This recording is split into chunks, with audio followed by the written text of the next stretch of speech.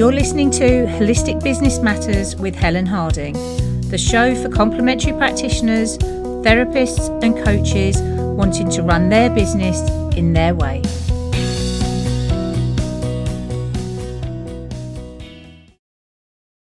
Hello and welcome to episode 38 of Holistic Business Matters. I'm Helen Harding, and this week I've got an interview for you with an incredible practitioner who has built a livelihood based on their skills, their knowledge, their experience, the way that they work with clients. So I'm just going to go straight into the interview with Vivian Campbell. So today I've got a real treat for you. We are joined by Vivian Campbell, who is a medical herbalist, a forager and a natural cosmetic maker.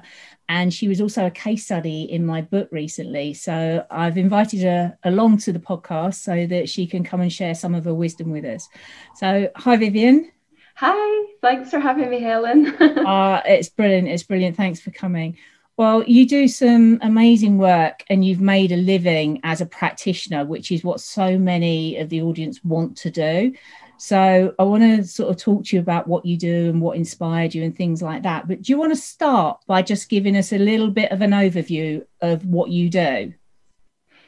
Yeah, what I do now is very different to what I did when I started, when I qualified and I set up, and completely different to what I thought I would do and end up working in with it. So it's 20 years ago I was studying, and it was 2003 when I qualified. And yeah, this is what I do. This is pretty much all I've done ever since that time. And there have been all sorts of ups and downs with it, and challenges with it, and good points with it. And I've ended up going in. I don't think I would have put money on me working in any of the areas I work in now. Back then, no, just foraging, any of them actually. So it's been lovely to reflect on it all for this, actually. Yeah. So as well as being a practitioner, you also teach, you make cosmetics, you forage, you're a presenter, you're a writer. You've done loads of different things, haven't you, in your career as a herbalist? I have, and I didn't go looking for any of them. And I didn't do lots of marketing in that I sent loads of press releases or wrote to lots of people saying, please put me in this, please hire me, please, here's this. It didn't happen like that for me at all. It was the other way. I did put myself out there as a practitioner when I set up my clinic, and everything has come from that, really. So I'm just working really, really hard. I think I'd like to get across to people that it doesn't really matter what you're doing. You do need to work really, really hard at it, and for a very long time. Oh, yeah. And so I did set up a clinic from scratch, and I did run it full time for several years. It went, I took a complete break from it at one point, and then it went part-time. And with the online, I started teaching online. I actually started learning to do that in 2014, so 6 years ago. Yeah. And I produced my first online course in 2015, and they're proper professional online courses. So, I mean, I've got that as well, which obviously has completely come into its own in the current situation with the pandemic, where, you know, most stuff in person is off. But again, with that, that's not quick either. That's something that's a long-term thing to build too. So maybe we'll talk about different aspects of it in the process of this conversation, but nothing is fast, nothing is cheap, nothing is easy, and everything comes from doing what you do, what you love, and doing it really well. Yeah. And I think that's the problem, is practitioners come out of their schools assuming that, you know, give it a month or two and they're going to be flying. And actually it takes a lot of work, and marketing's a long-term game as well. So, okay, let's take you back to when you first started. How do you think you got your first clients? How did you find those first few clients that Okay, that was actually easy. So what I did, I didn't do it. I don't have a brain where I can scheme. And my brain doesn't work that way. So I tend to follow my instinct. Okay. About what I can feel are good decisions. And I'm actually much better, but I'm 20 years into it now. Now I'm at a level where I can plan and have, I don't even want the word targets, but aims, you know? Yeah. But what I did was I grew up in Scotland. I studied in Lancashire, and I moved to Ireland to set up my clinic. Now, Ireland was somewhere where I'd spent a lot of time and had all sorts of connections and loved, and I just knew I wanted to live there. So I moved because my heart and soul told me to do that. But what I didn't realise, and this is really relevant to your question, is that it was a great place at that time to set up as a herbalist, because in Ireland, we don't have the NHS. Now that has, everything's got positives and negatives, every situation. Yeah. So there are huge drawbacks to not having access for everybody to free healthcare. There's huge problems with that. But the flip sides of that are in terms of health of the population is that people are more likely to use their own remedies at home first. So they are healthier because they're not just going to get a free consultation and a free antibiotic because it's free. And also people are more likely to pay for a consultation with somebody other than a doctor because they've got to pay for the doctor and they've got to pay for the prescription anyway. So I didn't know that when I moved here.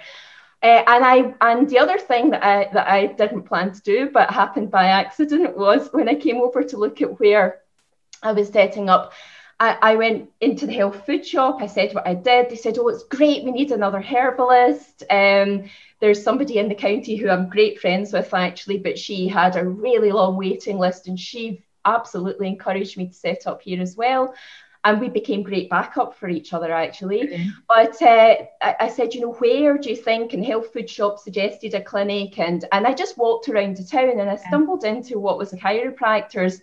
And I said, I was just wondering, actually, if you've got rooms to rent. And anyway, long story short, I ended up in there. So that worked really well because that clinic was all physical therapy. So it was people doing physio, massage, and chiropractic work. So they were doing anatomy, and then I was doing physiology, basically, you know, in terms of what's going on in the body. So my first referrals came from being somewhere, being in the clinic, from other practitioners. And this is the really key point for those of you that are setting up. Other practitioners where our work complemented each other, didn't clash, you know. So I was the only one in there doing internal medicine, and I wasn't coming in offering something that was similar to them, you know. That was actually the same for me. When I first worked within personal development, I worked from an osteopath's clinic. So they got me my first clients as well. So it's those collaborations that are just a brilliant way to find clients. Yeah, they are. They're great. Yeah. And also those relationships, you know, you just grow so much with those relationships with other practitioners. So how do you think your approach to business, where everything started to move to providing different types of services and different trainings, how do you think that approach has really supported your business? I think it makes you more sustainable because it makes you more resilient, because when something significant happens, you've got an alternative to turn to. And this is where I would like to offer caution about business advisors, because there were lots of times for me over the last 20 years where I really needed the right advice, and I really needed help for developing different things, but I couldn't get it. And I did get business advice, and I knew that it was wrong. And I thought, this isn't what I need, and not just that, I know this is completely wrong, what you're telling me. And a lot of business advice I would get was, you're doing too many things. You have to focus on one thing and just go down this one thing. You're doing, 10 different jobs and it's too spread out. And there are so many different times where I've looked back and thought, wasn't it wise not to follow that advice?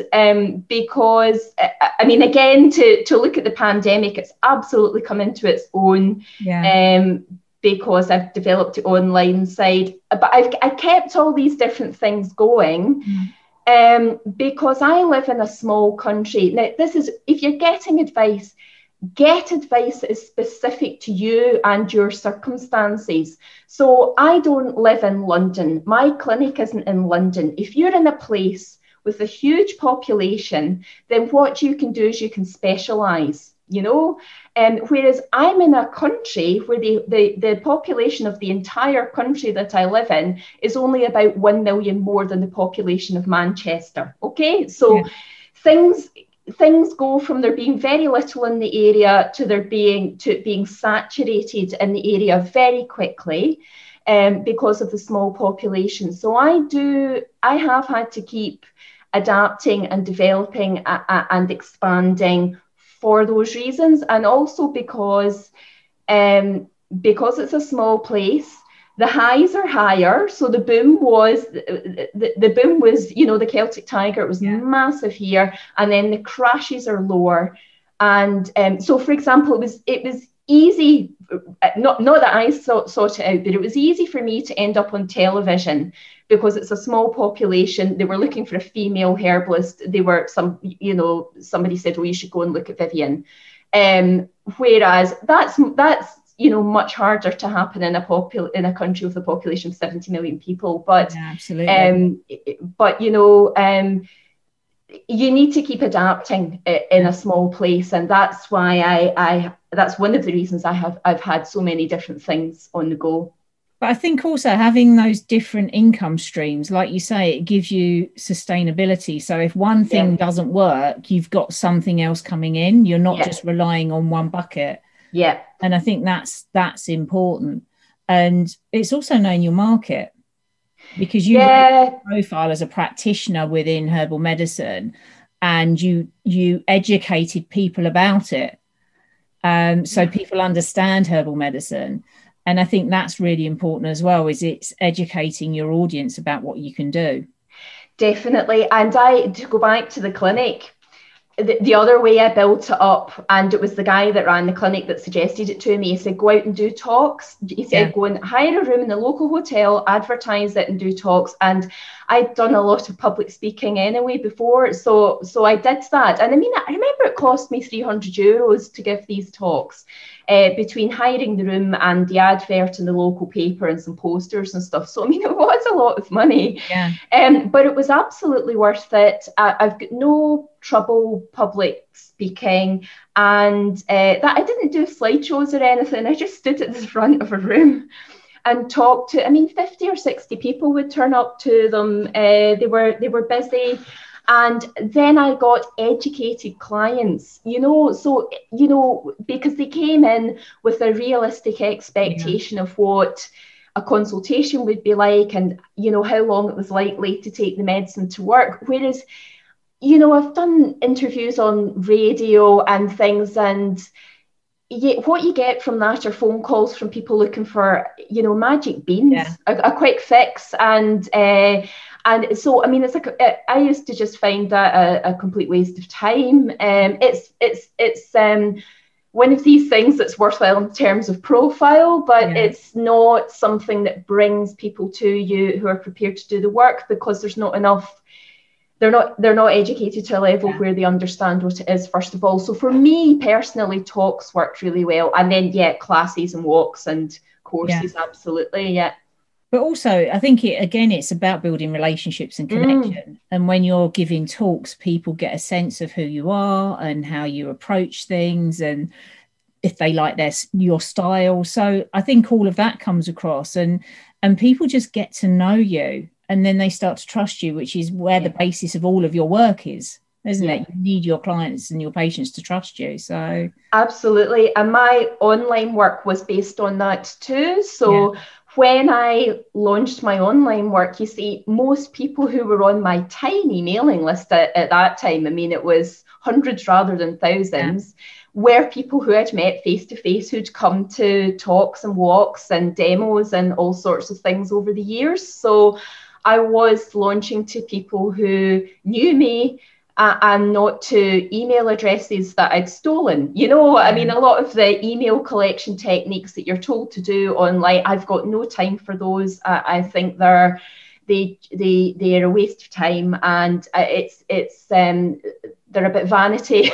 How big your mailing list is, rather than, because it's not true connection, and it's easy to send, you know, emails to thousands and thousands of people, but it means nothing if hardly anybody opens them and reads them. It's just nonsense. So it is all about genuine relationships, and I didn't set out, I just set out and was myself, and cared about what I was doing, and worked really hard. It's so obvious to people when you work really hard and you genuinely care about things, and you're not looking at them going, how can I get them to buy stuff? How do I, you know, it's such a different approach. It's so authentic, and integrity shines through, you know. So, and I think you having that sustainability in your business means you're not working from a place of desperation. And I think that makes a huge difference, because it means you can do your work in the way that is better for everybody. Yeah, and I have worked, I know what you're describing, I have worked from desperation strong, but really adverse circumstances. It was dire here during the recession. It's hard to find the words to describe how hard it was. And you know, long-term family businesses where I live that had been going for decades, generations, closed down, you know. So for me at the time, it was such a scramble to get the bare minimum, you know. But actually looking back on it now, out the other side of it, I actually look back and go, goodness, didn't I do well? All these other things have gone, or all these projects that I know got big grant funding and support and things from different enterprise schemes that I've seen go as well. So there's things that you're responsible for, and there's circumstance, and it helps to be able to distinguish between those. And it's quite often you can't see the wood for the trees, because when things are very, very difficult, like it is just now for lots of people, and believe me, I feel for people just now, but with reflection, you'll probably find you're doing better than you actually realize, you know. And I think sometimes these challenging times, like you say, they make you really look at what you do and how you do it. And although it feels horrible in that moment, when you come out the other side, you've streamlined everything, you've cut out all of the unnecessary, and your business is more reflection on you. So, you know, I think there will be, much as it's hard now, and especially for people that have to work in person, you know, I think when we come out the other side, it's just going to make for a totally different way that we work. Brilliant. So, I mean, in hindsight then, is there anything you would have done differently? Oh, definitely. I had kind of tunnel vision, I think, when I qualified, about what I thought I would be doing. It was all about the clinic, and it was all really serious. And I mean, part of that was the way I was, but part of that as well was the training. You know, herbal medicine is really opening up now. It's just blossoming, and there's all sorts of different ways of learning about herbs now, different levels, home use, working with plants, apprenticeships, foraging. You know, it was over 20 years ago, I was looking for a course, and all there were degrees or practitioner training, and they were very serious, and they were all geared towards running a clinic. So I had my blinkers on, and I missed or didn't make the most of opportunities that were lighter, because I felt I felt the burden of the responsibility to help people who were in dire straits, I think. And most of my clinical work was really heavy going and was really serious. The clinical book I'm writing that I've got a contract for is actually on for practitioners about helping people through trauma, helping clients through trauma. So I did a lot of really heavy duty work in my clinic. And I think, especially when you see need, and you know that that you've got tools that are likely to help people, then you can feel that's all you should be doing. Yeah, you feel very in terms of your sorry. You can feel very responsible. Yeah, and I've always had a lot of responsibility, so that was there in my character anyway. But what you have to do if you're a practitioner not in a medical centre, not as part of an official medical system, government medical system, is if you're in a team, if you're a doctor or a nurse or whatever it is, or social worker, you are in a team. And other people will carry you. If you're sick, or you're on maternity leave, or someone in your family is sick and you've got to pick up more at home, then other people or you have a bereavement, other people in your team will help and carry you, as you will for other people in your team. When you work for yourself, this is so important. You've got to become your own team, and you've got to balance it. And you've got to balance it, I think, through your work. So for me, I had too much of the heavy duty stuff. And I remember at one point, I got really burnt out. I remember just thinking, I got into this because I'm really, really into health. And I'm locked in all week with and I don't want this to come across the wrong way, but the mentality of disease. And so I decided to rejig it and cut back the clinical hours and do more of the teaching. And that really helped, because that is, first of all, it's so empowering to show people how to do the everyday ailment stuff at home. So I started with one class a year back in 2004, and I remember by, I think it was 2012, I had 17 classes on that year. And, and I was going all over the country teaching, and because there weren't very many people teaching back then here.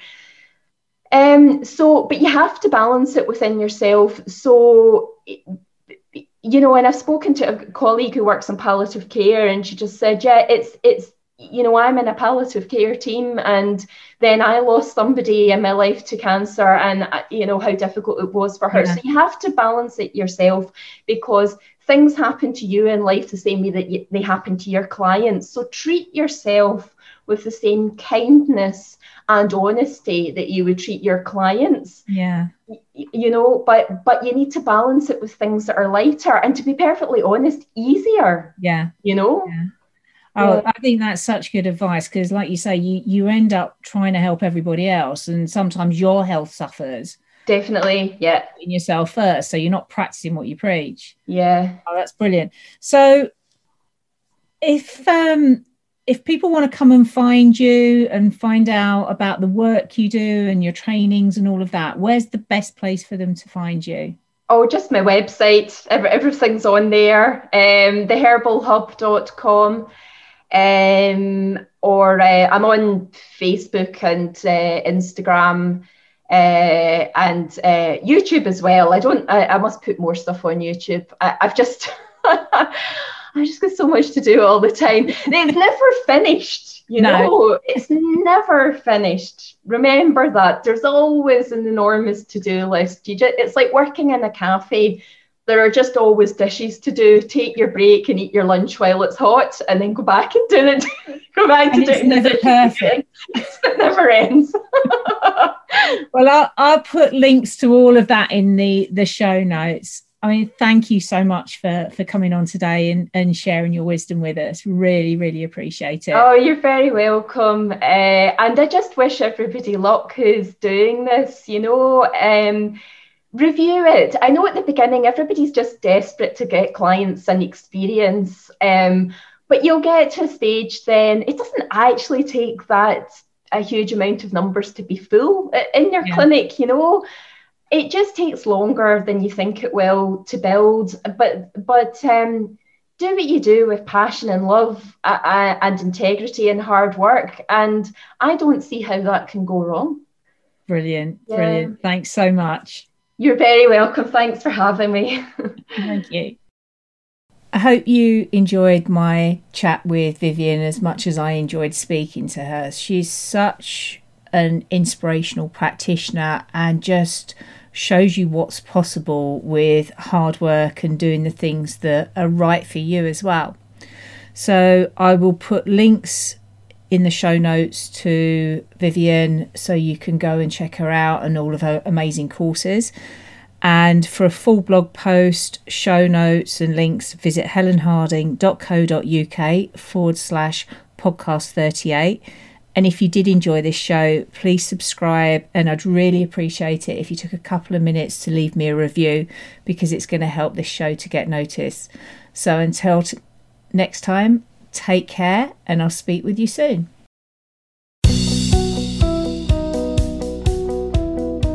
If you enjoyed this week's episode, come and join me in our Facebook group, Holistic Business Matters, and join our community of like-minded practitioners, coaches and therapists, and be inspired and supported to create your business in your way.